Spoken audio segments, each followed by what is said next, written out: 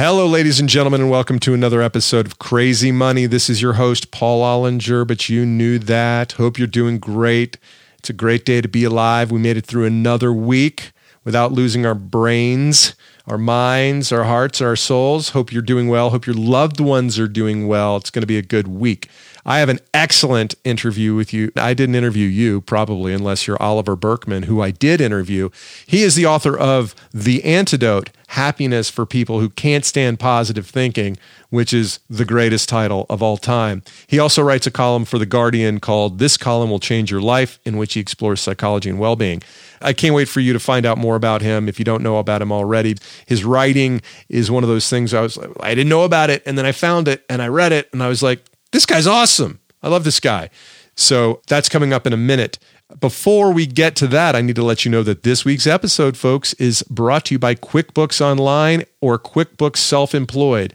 If you want 50% off of a great software tool that will simply and efficiently help you keep track of all your revenue and expenses for your small business or your self-employed person that you are, scroll down there past my face and go click on the link in the show notes. Crazy Money earns a small referral fee. That's what it means to be brought to you by. I think these FTC regulations that have to explain what advertising is, it's a little insane. Like, it's one thing if you see Kim Kardashian holding a hard soda or whatever the hell those things are. It's different if I'm reading an ad for accounting software. Wouldn't you think that that's clearly what that is an advertisement? I don't know. Hey, a friend of mine gave me a little crap last week because my introduction was too long. And here's the thing, folks. If you don't like the introduction, your app has a fast forward button on it. Just hit 30 seconds in the future and you'll skip through my rambling, all right? You're not going to hurt my feelings if you do that. I do that on several podcasts. But he made it a little bit hurtful because he said, I don't need to hear about your swim meet. And I thought that was kind of insightful of me to be grateful for a swim meet that was done in a non-traditional way. If you want to hear it, it's in last week's episode. Anyway, I want to tell you about John Whittemore. John Whittemore is a college friend. He's a dentist in Memphis, Tennessee. He's also a badass rock and roll guitarist. At some point, I might have to have him on here to share his story with you because he and I have had offline discussions about the pros and cons of chasing one's artistic dream and the pros and cons of maintaining one's professional stability. John gave me crap about my introduction, so let me tell you a story about John Whittemore from our freshman year of college. John's from Memphis, where Rhodes College is, where I went to college, and freshman year, about 6 of us were invited over to John's parents' house for a Sunday afternoon lasagna party. Well, before we went, we found ourselves strangely and concurrently hungry, very hungry for some reason. All 6 of us got the hungers at the same time. And we went over there to Mrs. Whittemore's house and Mr. Whittemore's house, and we sit down at the table. After some preliminary niceties, we sit down at the table where Mrs. Whittemore begins doling out the delicious, melty cheesed lasagna, and she filled a plate, just a huge dining plate, and she sat it in front of me. And being a good kid that I am, I waited and didn't start eating. And she observed this excellent behavior on my part, and she said, Paul, please go ahead and start eating while it's hot, which I did. And she went on to serve the other 5 fellas and Mr. Whittemore, and she served herself. And before she put the spatula down, she looked over at me and my empty plate and said, hey, Paul, while I'm still serving, can I get you some more since you appear to be done? To this day, when I think of Mrs. Whittemore, I think of the delicious lasagna we had at her house. Her son, unfortunately, didn't inherit the wonderful manners and kindness that she demonstrated to me that day. Anyway, little anecdote from my past. Hope you enjoyed it, folks. Okay, let's talk about Oliver Burkeman. Oliver Burkeman writes a column for The Guardian called This Column Will Change Your Life, in which he explores psychology and well-being. He is also the author of a book called The Antidote, Happiness for People Who Can't Stand Positive Thinking. Now, I wasn't familiar with Oliver's work before I ran across his book. I think I might have been searching for books about happiness in Amazon or something like that, and I stumbled across it. And you know when you have one of those moments where you go, I don't know who this guy is, and I don't know what this book is about, but it's for me. I knew right away that he was speaking to me because I believe I have the kind of balanced approach to optimism and reality that is pretty healthy. I work hard. I plan for the future because I think the future can be better, but I'm not some Pollyanna-ish type person who walks around going, things are great. If I put 10 more exclamations in this email, it will mean that the news is actually good instead of bad. I never understood that mindset. So when I saw Happiness for People Who Can't Stand Positive Thinking, I was like, Oliver Burkeman is talking to me. And some of you might find that he's talking to you too. In The Antidote, Oliver explores the true sources of human happiness as laid out in philosophy, specifically Buddhism and Stoicism, and in modern psychology. He not only debunks the notion that relentless positivity and motivational retreats make the practitioner happier, but he argues persuasively that the accompanying expectations make the happy-go-lucky visionaries worse off. That actually envisioning the future and committing yourself to a rigid set of goals limits your options and limits your ability to live a balanced life that leads to contentment as opposed to the accomplishment of somewhat arbitrary goals that we all set for ourselves. You might have a clear definition of success in your brain, but that doesn't mean that that success is consistent with happiness.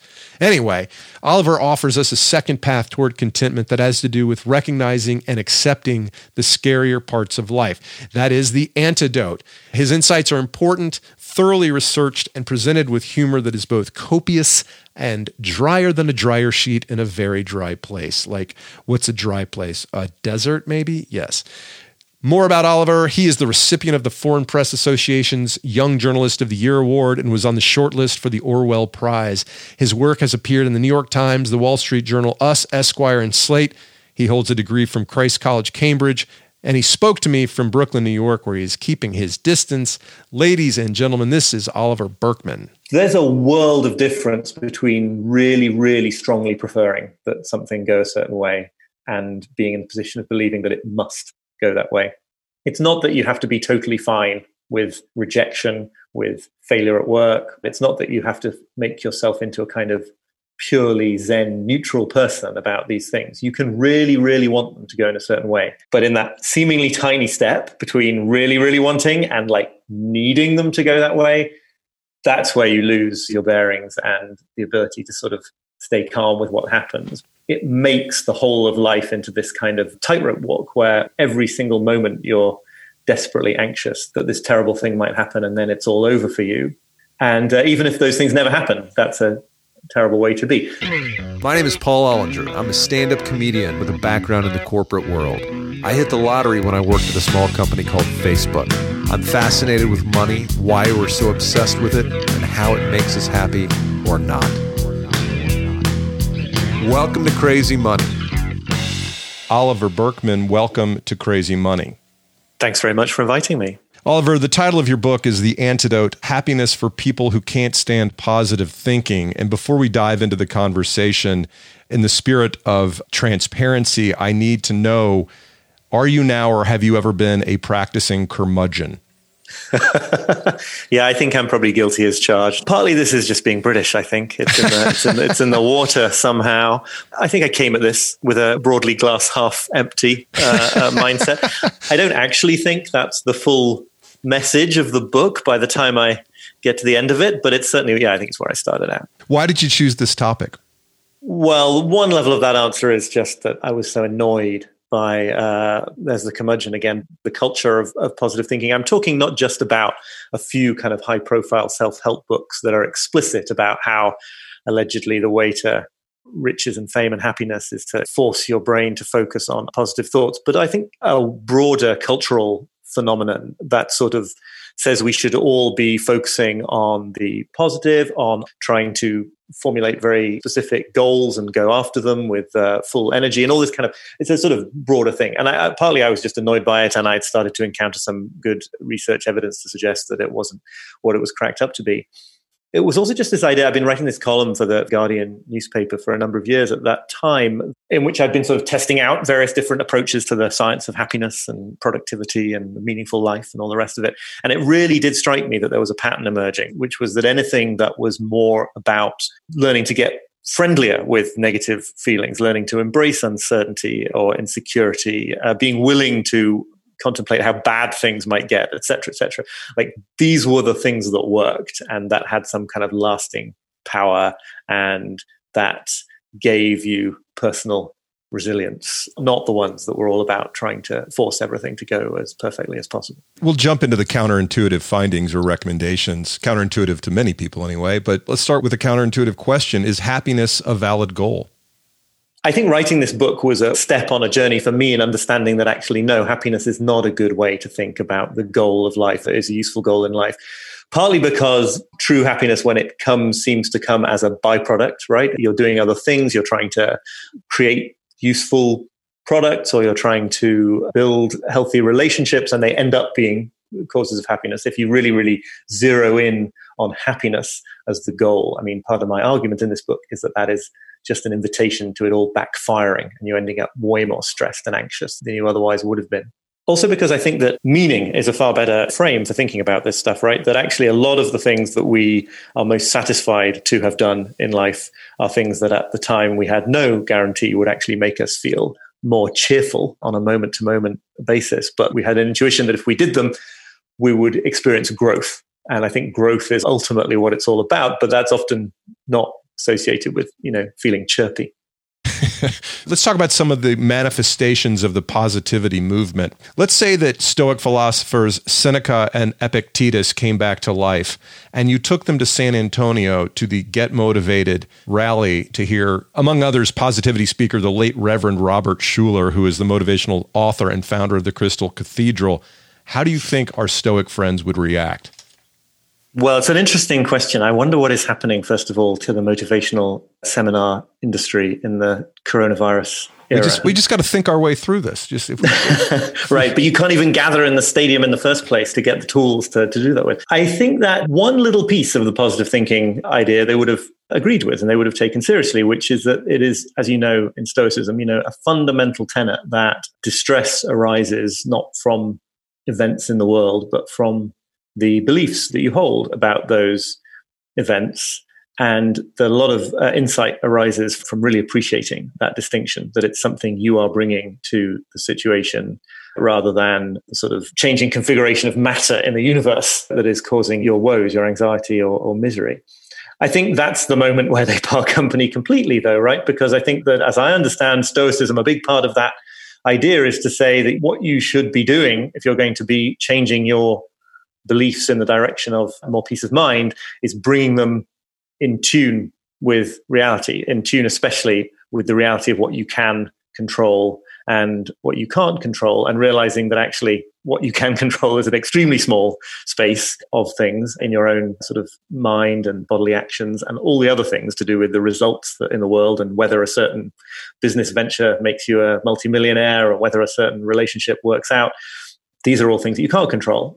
Positive thinking basically, certainly in its most lurid extremes, takes the exact opposite view and says that if you really work on your beliefs, you can influence outcomes in the world in a very, very direct fashion. You can attract money into your life. Any goal in any life domain that you set, you can achieve if you bring enough sort of self-disciplined, relentless focus to imagining that it's going to become true, or in some versions that it already is true. How does that steer us off course? Well, the sort of core of the problem, I think, is just that basic idea of what they call ironic effects of attempted mental control, right? So that if you attempt to, the old parlor game is, if I ask you not to think about a polar bear for 2 minutes. I'm definitely not about thinking the only way to guarantee, right, that polar bears will come into your mind.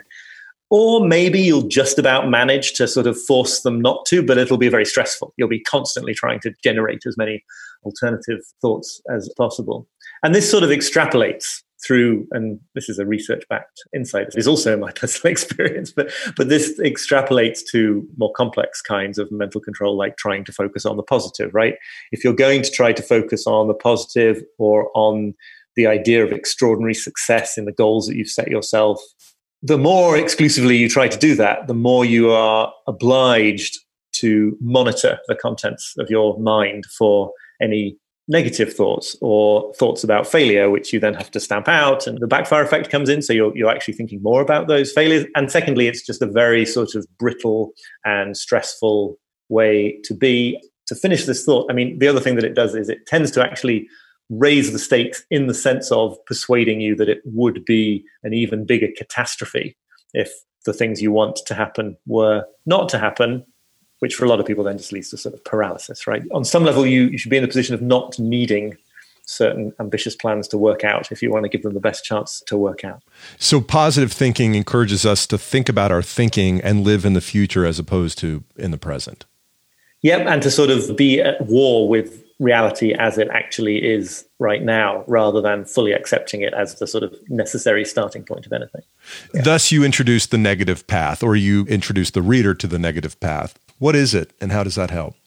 It's really a sort of umbrella term for a whole bunch of different philosophies that have in common this idea that by opening to negativity, by learning to tolerate discomfort, maybe even welcome and relish, in a way, uncertainty and insecurity, by being willing to contemplate the worst case scenarios and all these other kind of things that are the opposite of positive thinking, that this is actually a route to a more durable kind of happiness and a sort of more resilient way of being in the world. And absolutely also, I think it's important to stress, to at least, many kinds of worldly success. I think there's a risk of interpreting this as there is a risk of interpreting Stoicism and Buddhism and others, as a sort of counsel of resignation, where you say life just isn't going to be as good as positive thinkers make out, so you've got to work on being okay with the fact that everything's terrible. I think there's a role for being okay with the fact that everything's terrible, possibly especially in our current world. But that is not antithetical, in my mind, to doing great creative, generative things, personal growth, creative work, and all the rest of it. It's actually the sort of first step. It's being totally clear about where you actually are and what your powers actually might be, not constantly trying to trick yourself into thinking that you can do impossible things, but actually really fully inhabiting the scope of what's possible. So I think it's totally consistent with doing the coolest stuff in the world. As I was reading your description of this, what came to mind was that experience in high school where the guy who tries too hard doesn't get the girl, and the guy who's just okay with himself naturally attracts people to him. And this is applicable, of course, to all genders and sexual orientations. There's my disclaimer right there. But, the person who is okay with himself attracts other people, while the person who is over the top trying to impress others makes himself miserable and lonely. Yeah, I think that's exactly the same dynamic. Part of that is the self-consciousness that comes from trying to sort of control your actions and how you're received instead of just sort of falling into the moment. And part of it, I think, is probably the reaction of other people to the idea that someone's trying to execute a strategy with regards to them. And so, yes, part of that, I think one way that relates to the negative path idea is, in some ways, I think the most fulfilling relationships are those absolutely that can accommodate negativity, that can accommodate people not liking each other at every single moment. I mean, anyone who's in a long-term romantic relationship surely understands that, Nope, no idea what you're talking about. It's not only will there be downs as well as ups, but actually it's a testament to the strength of bond between two people that it's okay for there to be downs as well as ups. I think there's even research, I didn't put this in the book, but I think there is research that couples that kind of express their anger to each other tend to be in healthier relationships. A controlled burn in a forest to avoid the downright forest fire, right? Yeah. No, that's a good metaphor. I think, because the idea, otherwise you get to this situation where and this is something that I think British people, again, are probably quite particularly familiar with, this idea that there must never be confrontation. And that just fuels the notion that it's really, really terribly relationship-endingly bad if there were to be such a confrontation or a disagreement. And I think that applies in all sorts of areas of life, right? It's just much, much more, it's a much stronger position for everyone to be in if they know that the inevitable negatives of life can be contained in what they have, instead of that they are so desperately to be avoided that it would spell the end of the world if they happen. You mentioned a psychotherapist named Albert Ellis who seems very non-conventional and interesting. And he had a phrase that is stuck in my head. It's called masturbation. Tell me about masturbation. I think he enjoyed the shock effect of that and of a lot of the other things that he died a number of years ago now, but I did get to interview him very shortly before that. The idea of masturbation is, loosely speaking, is the idea of, it's also gets related to what gets called shoulding and by some other people these days. The idea that we go through life with the sense that certain things absolutely must be the case for our happiness or peace of mind to be assured. And he would say, that we must behave certain ways, that other people must respond to us in certain ways, and that events in the world in general must unfold in certain ways. And what was so powerful about what he said, which was he sort of developed a form of therapy very clearly in the tradition of Stoicism. There's a world of difference between really, really strongly preferring that something go a certain way and being in the position of believing that it must go that way. It's not that you have to be totally fine with rejection, with failure at work, with anything like that. It's not that you have to make yourself into a kind of purely Zen neutral person about these things. You can really, really want them to go in a certain way. But in that seemingly tiny step between really, really wanting and like needing them to go that way, that's where you lose your bearings and the ability to sort of stay calm with what happens, because it makes the whole of life into this kind of tightrope walk where every single moment you're desperately anxious that this terrible thing might happen and then it's all over for you.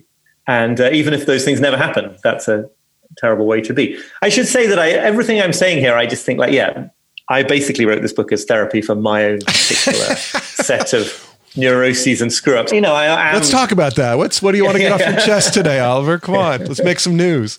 I am less now, but I am that kind of person who sort of made myself ill with worry about my university examinations that I had to take, for example, again, because I thought that it would be the end of the world if I didn't, excel. And that is really important, I think, to distinguish from really, really wanting to do very well, which is a wonderful and admirable goal to have. Yeah. But there's a line between wanting it and wanting to do good work and abdicating your self-worth to outcomes that are outside of your control. Right. And that raises a very good point. Ellis as well was a big opponent of the idea of self-esteem, not because he thought we should have low self-esteem, but because the whole concept of self-esteem, which I think is in some ways a sort of cousin of the positive thinking movement in self-help, it is this idea that there is an axis of how good a person you are or how good a person you feel yourself to be. And you should be trying to get as high up on that axis as you can. But the problem, I think he would say, is getting into this game in the first place, right? Getting into the idea that you give yourself a global rating.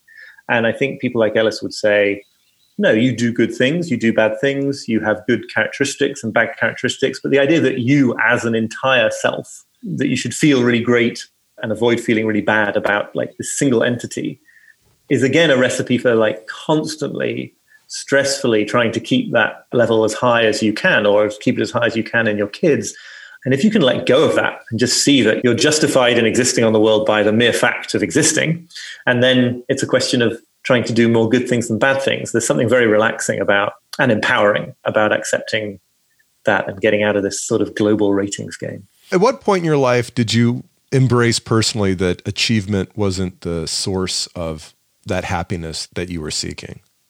That's a really good question, and I'd be interested in your answer to this as well, because now you ask it, I realize that on one level I've known it all along, right? That's the strange thing, right? Back when I was in my early 20s and making myself ill about the need to do incredibly well in university exams, I think a part of me understood that this was not the way to live a happy life. And then the thing that is really clear to anyone who sort of comes up as the kind of smart kid at school, and I expect it's true of people who really excel in sports and stuff, although I would know nothing about that. Even then you realize that the thrill of doing it, and I did do really well in my university exams, but even then you realize that the thrill of doing it lasts a day or a week, or, in some cases a few hours. And it's kind of obvious even then that there's something wrong with putting your whole life in the service of these very short moments of feeling on top of the world, because then the next day it's oh no, I've got to really excel in these job interviews or whatever, right? So it's just it just never ends. So I, for a long time, identified my personal identity from going back to high school even was I'm the guy that's going to succeed. I'm going to make money. I'm going to be a success through the definition of, third parties, the world looking at me, and the metrics of you have money, you have a cool job. And my goals were horribly low, actually, my definition of what that looked like. But I got good grades because that's who I was defining myself to be. And I don't have any regrets about studying hard. But at a certain point, once I worked at Facebook, as I've told you, and then I made some money and I had this great outcome. And then I quit my job and I retired and at 42. And for 3 months, I had a killer time. And then at a certain point, I was like, why did I just walk away from the best job on the planet? And my colleagues, who are some of the most fantastic people I could even describe to you, brilliant, fun, hilarious, plenty of stress involved with the job. But that was the moment where I said, oh, this isn't completing me in the way that I thought it would, and thus began the exploration of, I started reading a lot. I learned about the hedonic treadmill, which is all about our ability to habituate to winning the lottery or having our legs blown off. And so that's when I sort of started to dig in the area where my internal map said to dig. And I can't tell you that I walk around in rapturous glee every day, but I'm pretty content with the kind of things I'm trying to do. I take great pleasure in having read your book and think through the thoughts you've presented and the opportunity to sit here and discuss them with you. This is not something I'm doing for money, but I get far more satisfaction out of it than I did when I was being paid gobs and gobs of money. Now, the problem here is I suspect that you maybe have to go through, not everyone's going to get to go through the experiences and that you specifically had, but I think one probably has to go through the psychological process of thinking that these things will save you in order to really understand a little bit more. And I don't feel like I'm at the end of this journey of understanding at all, but you probably have to go through some of that. But that drug can be, it doesn't have to be money. You have a very high status job, as a respected opinion leader at a very well-respected publication.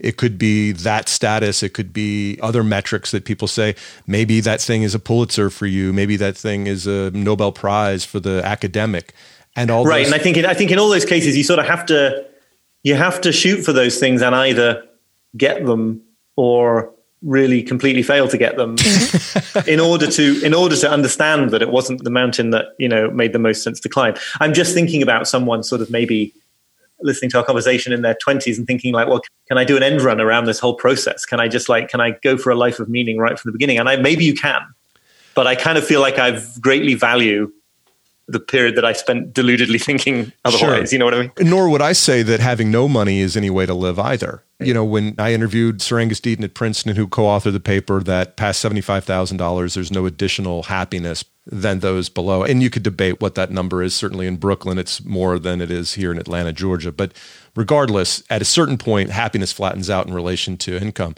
So what I was going to say is like living hand to mouth is no great source of joy either. And now you could find a lack of distraction from all the material things in life, but it brings a whole other source of pain that I'm not interested in sharing or advocating either. Right. No, absolutely. Yes. This isn't about specific external world benchmarks. I think it's just that it's to do with the kind of investment, psychological investment that you make in certain kinds of achievement. And yeah, as I say, I think you probably have to go through a period of thinking that, good grades and the career world equivalents of good grades are the be all and end all in order to sort of finally see the hollowness of that vision. But none of that means they're not good things to have and that, they don't provide, these things aren't sources of advantage or privilege. It's just that investing the ultimate meaning of your life in them.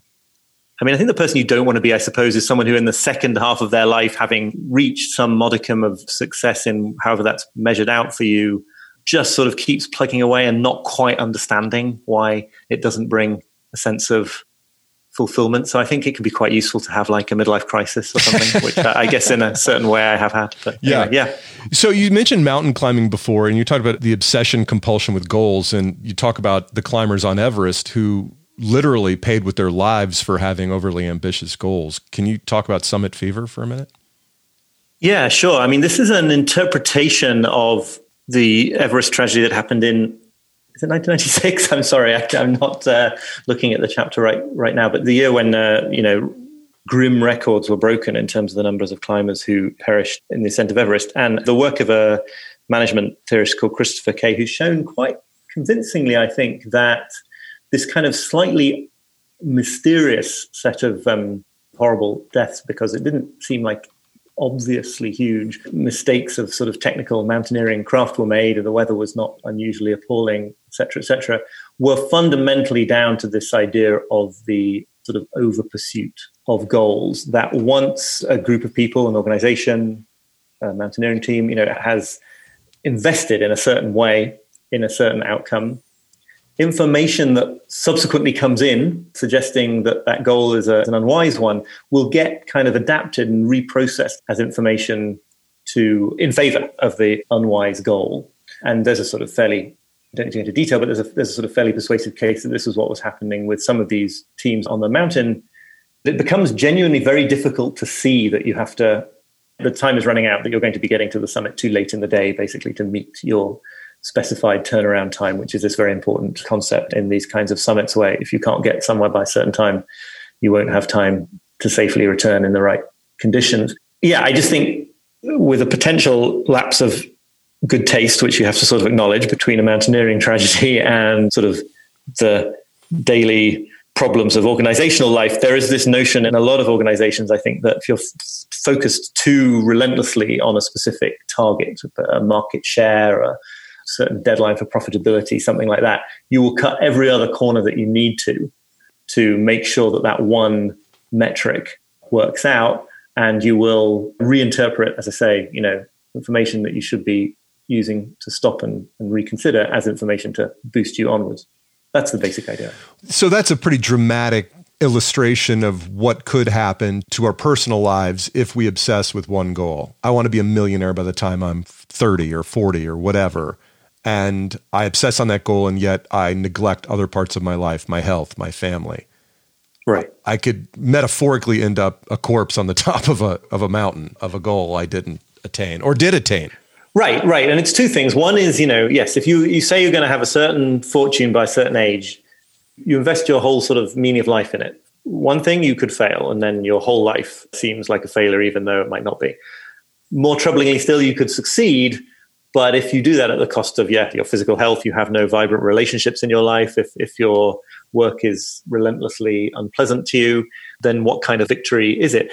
And I think it's important to clarify there, it's not just a question of picking the wrong goal, right? Because in sophisticated circles, we're so down on the idea of wanting to earn a lot of money that it can seem like what you're saying there is just that like earning a lot of money is a bad goal. I think the point is the unitary nature of the goal, or the limited number of the goals. There's a quote that I use in the book from the environmentalist John Muir, which I won't get exactly right, basically making the point that what you realize when you pull on any one thread of the universe is that it's connected to every other thread in the universe. And it's that understanding, I think, of a life and also of a society in different ways as this densely interconnected web of variables where you can't help but distort some by trying to maximize others. You can't help but neglect some by trying to focus on others. And that's fine, because you've got to do things. You can't do everything. But the moment you're focusing too relentlessly on a too small number of life domains, that's a problem, even if those life domains are, great life domains to be focusing on. It's not about prioritizing money being bad because money is bad or something. Well, it was just money as one example of an achievement you're trying to put in your cap, right? Whether it's summiting Everest or making millions of dollars, these are chosen goals that could distract us from the true sources of contentment. It's the way you're focusing sort of monomaniacally on one thing. It's easy, as I say, to make the case with money because it's so well known that being extremely rich isn't reliably correlated with being extremely happy. Neither is being dead at the top of a mountain in Nepal. Right. But it's interesting to wonder, the way to put pressure on my thesis here, I think, would be to say, what if the only thing you wanted to do was to sort of start a family, a sort of loving, warm family with children, could you focus too relentlessly on that goal? And I mean, clearly you could in ways that would actually hurt that family. You could have spent all your time focusing on building a home to the point that you didn't have enough money coming in to support it. You could have focused so much on homemaking that you did not give airtime to the parts of your personality that needed to fulfill themselves in career. So it's really just the kind of narrowness of the focus, even more perhaps than what you're focusing on. Hey, ladies and gentlemen, you know what sucks? Taxes. No, not paying your taxes. That's your civic duty, pal. I mean, preparing your taxes. And the hardest part for me as a small business, self-employed person is keeping track of my books, of keeping track of expenses and massive amounts of income that I earn through podcasting and comedy. But there's a tool that I use that makes it suck a lot less. It's called QuickBooks Self-Employed. It's just a few bucks every month, and it saves me dozens of hours every year. Because when it comes to tracking your expenses, QuickBooks helps you answer tax-related questions like, did I really spend $150 on Ubers during the Cleveland Comedy Festival? Apparently I did. Oh, and speaking of Ohio, QuickBooks reminded me that, yeah, in December of 2019, I really did travel to Toledo, Dayton, and Columbus, Ohio for the Funny Bone Clubs that exist there. Yes, when Columbus is the highlight of your month, you've had a really interesting month. Most importantly, QuickBooks reminds me of what might or might not be tax deductible. Airfare to Toledo, yes. Chocolate Buckeyes I buy for my kids in the airport, not so much. If you want to get 50% off QuickBooks Online or 50% off of QuickBooks Self-Employed for 6 months, click the link in the episode notes, scroll down past my beautiful green face and click that link. It's industrial strength tax software for just a few bucks a month. QuickBooks, click now. So you found some ways, you tested some ways, experimented with some ways to get out of your head. You jumped off and you went to a multi-day meditation retreat. What did you learn besides the fact that having Barbie Girl, the song from the late 90s, stuck? Would you like to hear it? I have it queued up here. I'm sure. Come on, Barbie. Sorry. Yeah, that's really enough. That's really enough. We can't play it anyway. Oh, okay. Yeah, good point. Good. What did I learn? That was the first of the meditation retreats that I attended, and I have been back since. One of the obvious things, I mean, this is now in the time since the book has been out, a lot more people have, I think, been on those kind of retreats. But one of the sort of now a little bit cliched things you learn is that, when you're in this beautifully quiet setting, everyone is silent and the countryside around you is just idyllic. Your head is still like, that's when you really hear how ridiculously noisy it is inside your mind the rest of the time. And I think the big insight for me on that first retreat was that you then naturally find yourself trying to quiet the mind, which that's apparently what you're supposed to do. You find yourself using the instructions you're given at the retreat as a tool to kind of flatten and eradicate all this garbage mental activity. And that is an example of something where you really need to fully encounter how impossible that is and how counterproductive that is to, 2 or 3 days in, suddenly realize that this is getting you nowhere, that actually letting that stuff arise on its own schedule, pass away, is actually the only way to peace of mind. And again, that's a kind of peace of mind that comes from being okay with the fact that there's all this stuff going on, that your thoughts are not, going in the exact direction. Would the positivity movement suggest that meditation is a great way for achieving bliss? And if so, why haven't I been able to attain it in 2 years of meditation? I must be doing doing it wrong. Yeah, right. I do think it's interesting. I mean, that really traditional sort of canonical positive thinkers were not into meditation, partly just because I think a lot of this influence from East Asia had not come into American ways of thinking at that time. And broadly speaking, I think the sort of Western meditation movement of the last couple of decades is a way more beneficial thing than, the power of positive thinking. But it has been slightly captured, I think, by that Anglo-American desire to sort of instrumentalize everything as a tool for happiness and a tool for worldly achievement. Not because it can't help. I think it can. But the problem is just that, going about it in that way is really unhelpful, because I still find it quite hard to express this point, but a big part of the sort of original Buddhist ideas behind at least Buddhist meditation, I think, is that you need to try to sort of unhook from your wants and desires, not eradicate them, not be someone who has no desires, but again, to sort of, in the phrase, kind of be non-attached to this mental activity, which is a little bit similar to, as with Albert Ellis, having a strong preference without it being something that must take place in the world for your happiness to be assured.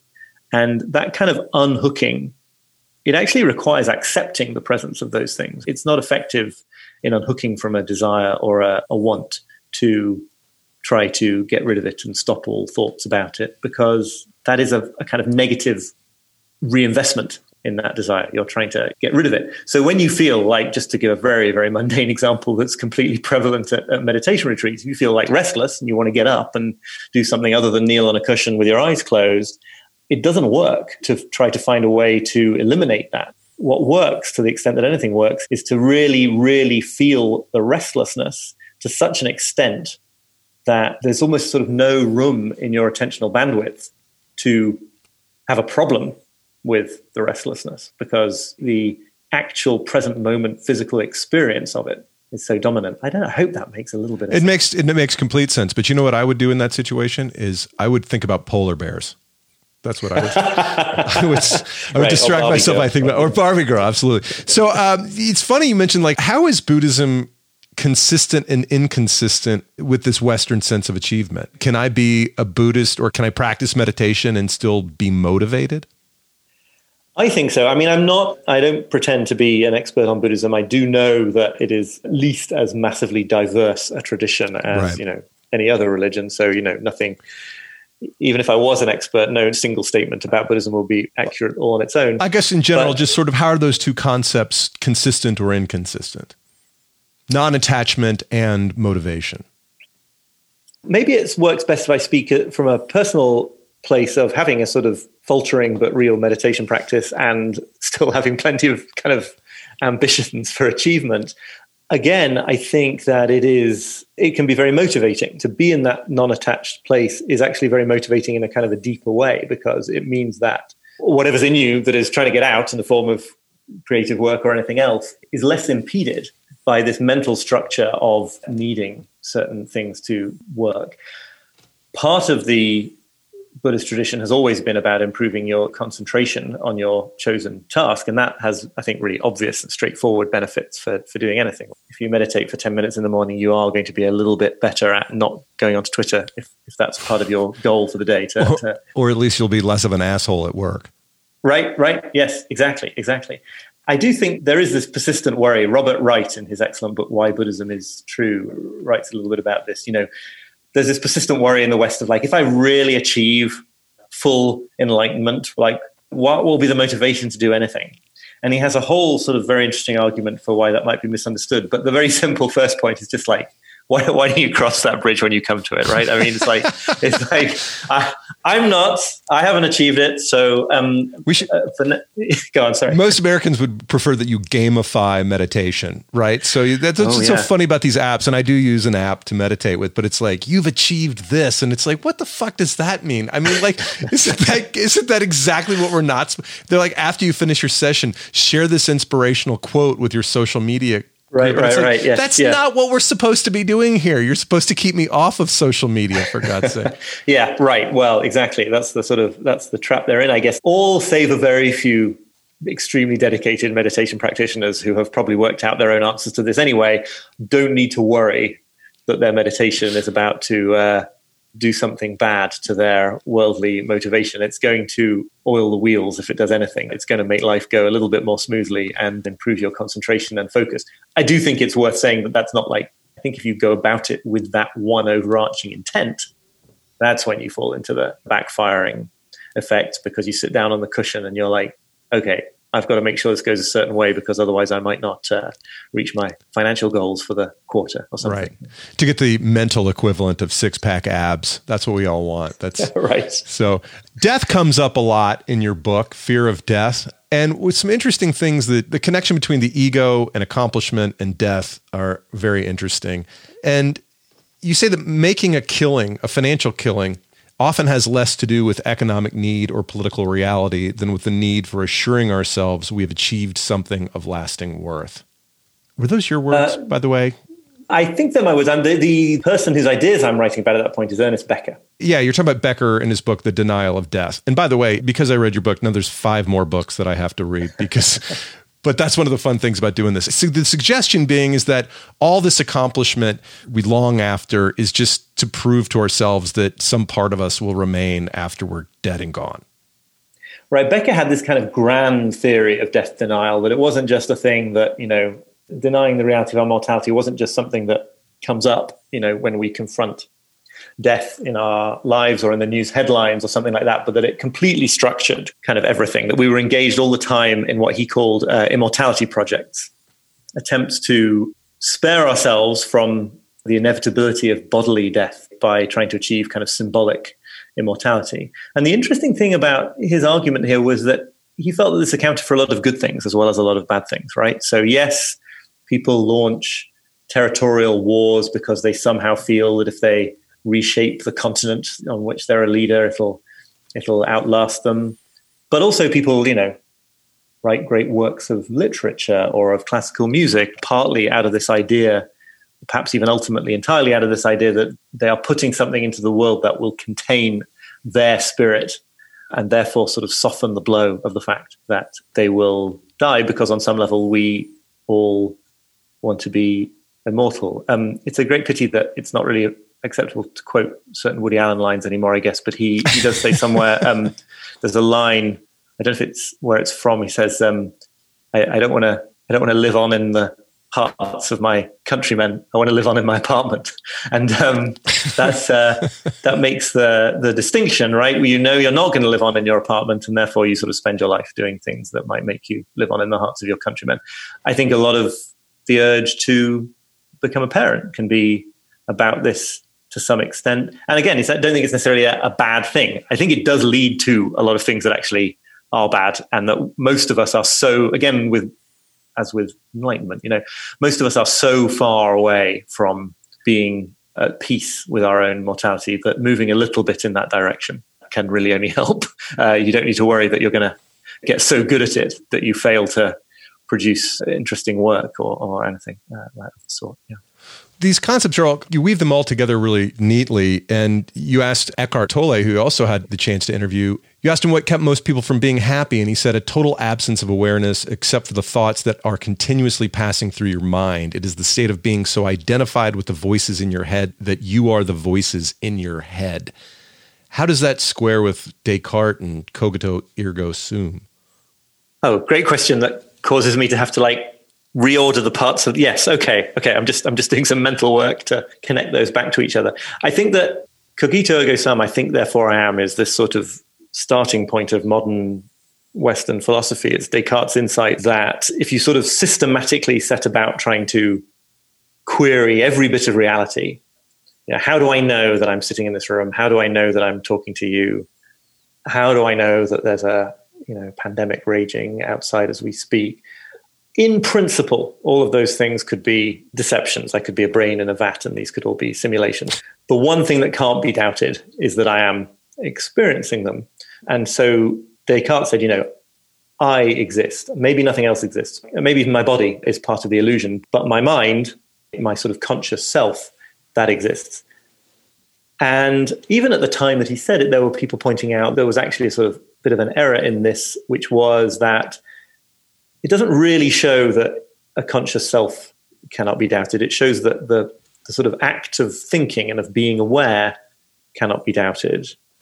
The Buddhist insight would be that a lot of what we think of as our own coherent self is kind of a bundle of beliefs and perspectives and thoughts, and that you can in some sense see through that and get to this place where all you can really say is that awareness is happening. Anyway, to fast forward to Eckhart Tolle, I think that the interesting point here is that the voices in our heads with which we are identified most of the time, as he puts it, it's possible to sort of step back from that to a position of witnessing those voices, of asking, what is the space in which those voices arise? He suggests, if you just wait and watch for your next thought to arise, like you're a cat watching a mouse hole.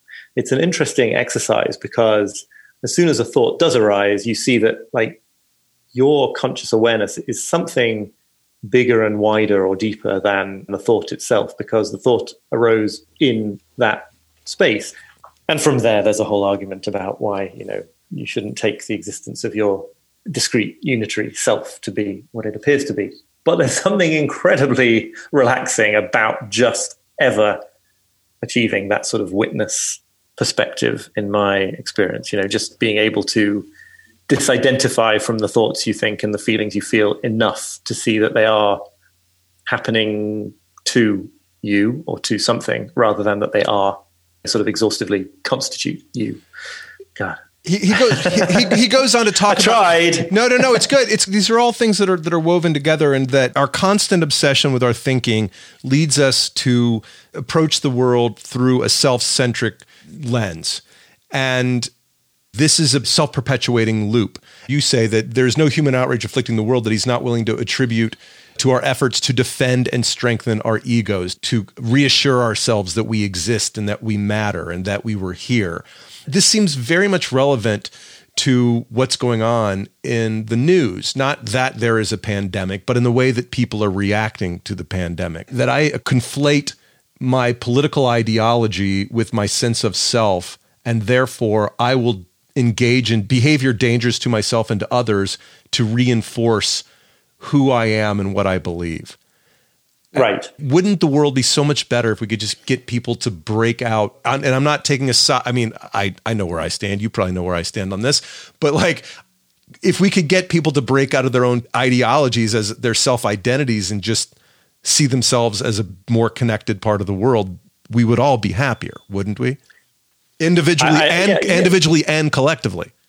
No, yes, I think so. And I think the really key part to understand in that, it's a really good point, is that, the ego reinforcement motivation often does get expressed as, what's being called tribalism, right? So it often is about belonging in one very specific sense, which is like feeling that you are a member of the in-group, feeling that you are getting one up on or winding up the other side. One of the things that's really extraordinary, I think people have lost track of a bit how extraordinary it is how much of our current politics is basically to do with the motivation of wanting to enrage and wind up the other side, rather than, in another sense, wanting to just like aggrandize your own side. It's this idea of negative partisanship that, it becomes very, very motivating to do certain things to quote the meme, to own the libs or whatever it is. But that these effects actually, none of us can necessarily declare ourselves immune from them, right? I think that there Absolutely. there's a lot that goes on, just to take American politics at the moment, there's a lot that goes on both sides, which is to do with really sticking it to the other side, whether or not that is actually the best way to get people not to vote for that side that you dislike at the next election or whatever it might be. It's become collectivized through kind of the fact that it happens on social media and it's to do with wanting to belong to a tribe. But it is ultimately, yes, this exact same thing, I think, of wanting to really firm up your own sense of having a secure ego who is in with the people who like you and who you like. And this absolutely get to this point where the feeling of safety that engenders will cause you to do things that on any objective assessment make you and everyone else less safe. Yeah. In just a couple minutes we have left, I'd like to kind of leave us on something a little bit more uplifting, and perhaps you can offer us some prescriptive ways as to how to follow this advice. But let's talk about the words of theologian Thomas Merton. The more you try to avoid suffering, the more you suffer, because the smaller and more significant things begin to torture you. What does that mean to you? Well, I think a good analogy for this is being a kind of a neat freak at home. I think it's a good analogy because I am that kind of person. And it crops up in certain expressions of kind of minimalism these days as well, right? If you're kind of okay with the fact that your home is a bit of a mess because you've got, just to pick an example, a 3-year-old distributing bits of Play-Doh all around the entire apartment. If you're okay with that, then you're okay with it. If you decide everything's got to be completely clean, then one single little remaining bit of Play-Doh is like a huge offense against the cleanliness. If you live in a kind of pristine, white, minimalist apartment with clean edges everywhere, like there can't be a single speck of dust in that place, because that speck of dust, your standards ramp up and get tighter and tighter and tighter until smaller and smaller things become a problem. And I think what Merton is saying is that, the more you try to make it so that there is total security in your life, the more you try to make it that there is never any confrontations with people, to go back to an earlier thing we were discussing, the worse it's going to feel when a very small instance of that comes along in your life. And I really feel like I have spent a lot of my life in this space, right, of thinking that like it will be absolutely terrible if I experienced some particular kind of professional setback. Then you're just on edge all the time. If you receive even a very small setback that wouldn't count for someone else, it like triggers that whole thing because you have set a standard that is so out of tune with the way reality unfolds that you can't help but have it kind of have reality sort of bang into it all the time. The next book I've just finished the main period of work on, I mean, who knows? I've got to go through the editing procedure now, but partly, is about time and time management, and this idea of really understanding what it means to think of your time as finite, and to realize that like any kind of approach to productivity that is based on getting everything done, even just in the vernacular sense of getting everything done, not literally getting everything done, is just a recipe for the same kind of stress as you constantly bang into the fact that we're all limited human beings and that the only real approach to growth and achievement comes from sort of acknowledging those limitations. And it's really, I think, the same idea as this, that the more, same underlying idea, I hope it's a interestingly different book, the more you just sort of come down to earth about how life includes negativity, the more you come down to earth about the fact that you're a limited human with a limited lifespan and limited hours in the day, it's just so kind of liberating and relieving and empowering. I feel like the thing I'm constantly trying to say about all this stuff is that like, it isn't about despair and resignation and like giving up on living an amazing life. It's like, it's totally the first step towards it because it is this kind of total kind of exhalation of acknowledging that reality really is how it is. And that's where you start. And that's where you get stuck in to building a good life instead of this terrible, brittle, constant attempt to reaffirm your inaccurate beliefs about what's going on. When does the new book come out? That'll be a while. It's going to be next year before it's available. So how do you put your non-attachment practice into play when you have a project that's taken you years to complete and the worldly success of it is judged within the space of a couple of weeks? Are you able to separate yourself from those two things?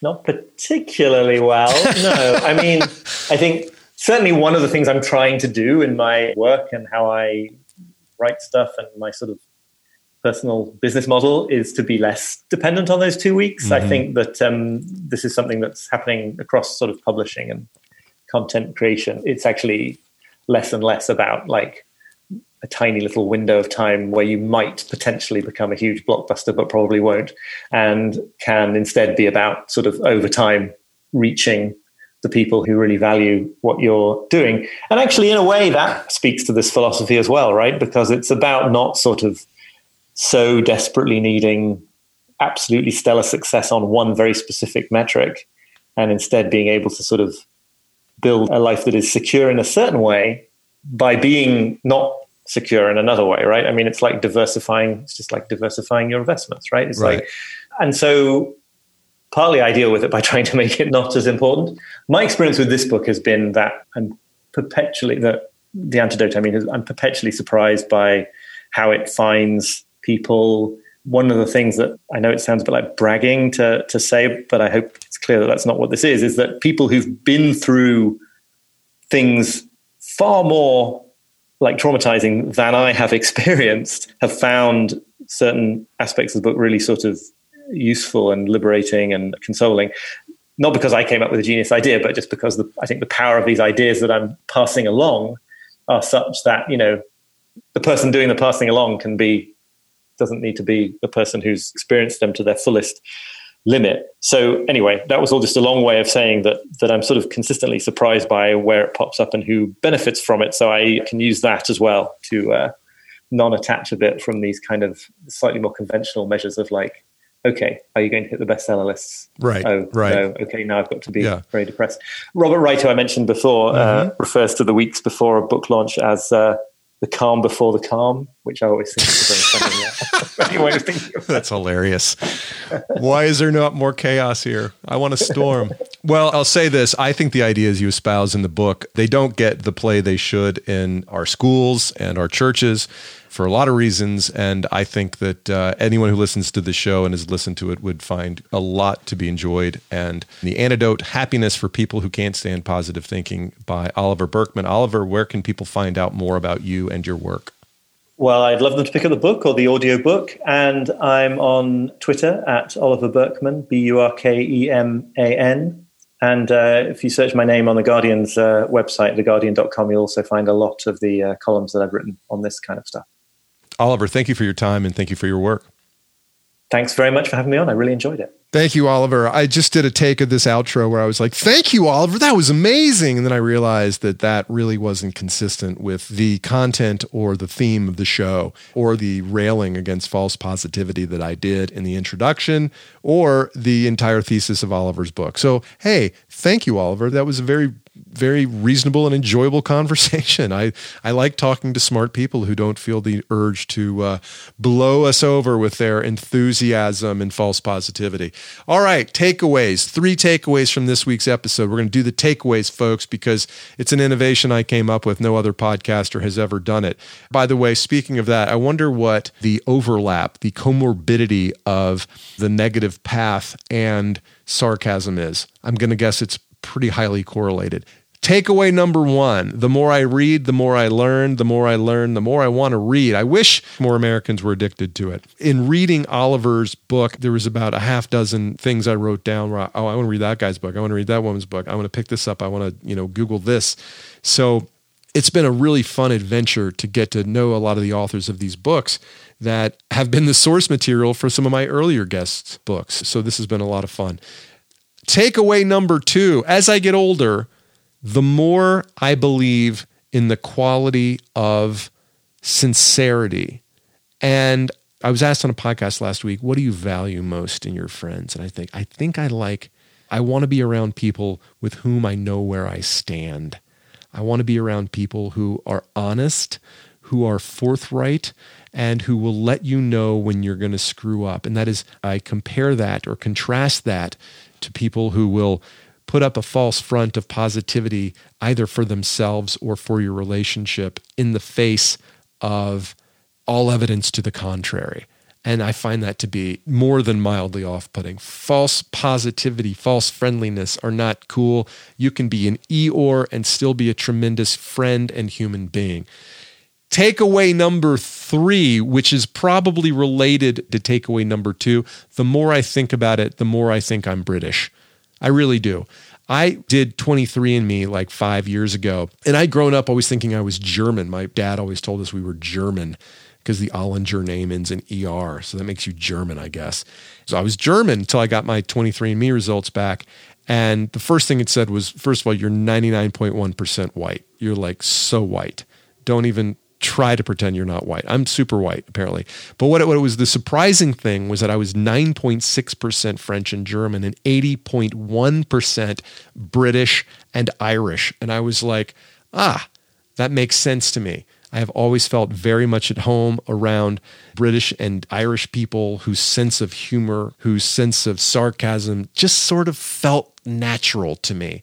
So along those lines, maybe that's why I cottoned so clearly to Oliver's argument in his book, which if you find yourself thinking like that, you need to run out and buy Oliver Burkeman's book, The Antidote, Happiness for People Who Can't Stand Positive Thinking. Check it out. It's been fun. Thanks for hanging around. Mike Carano, make me sound smart.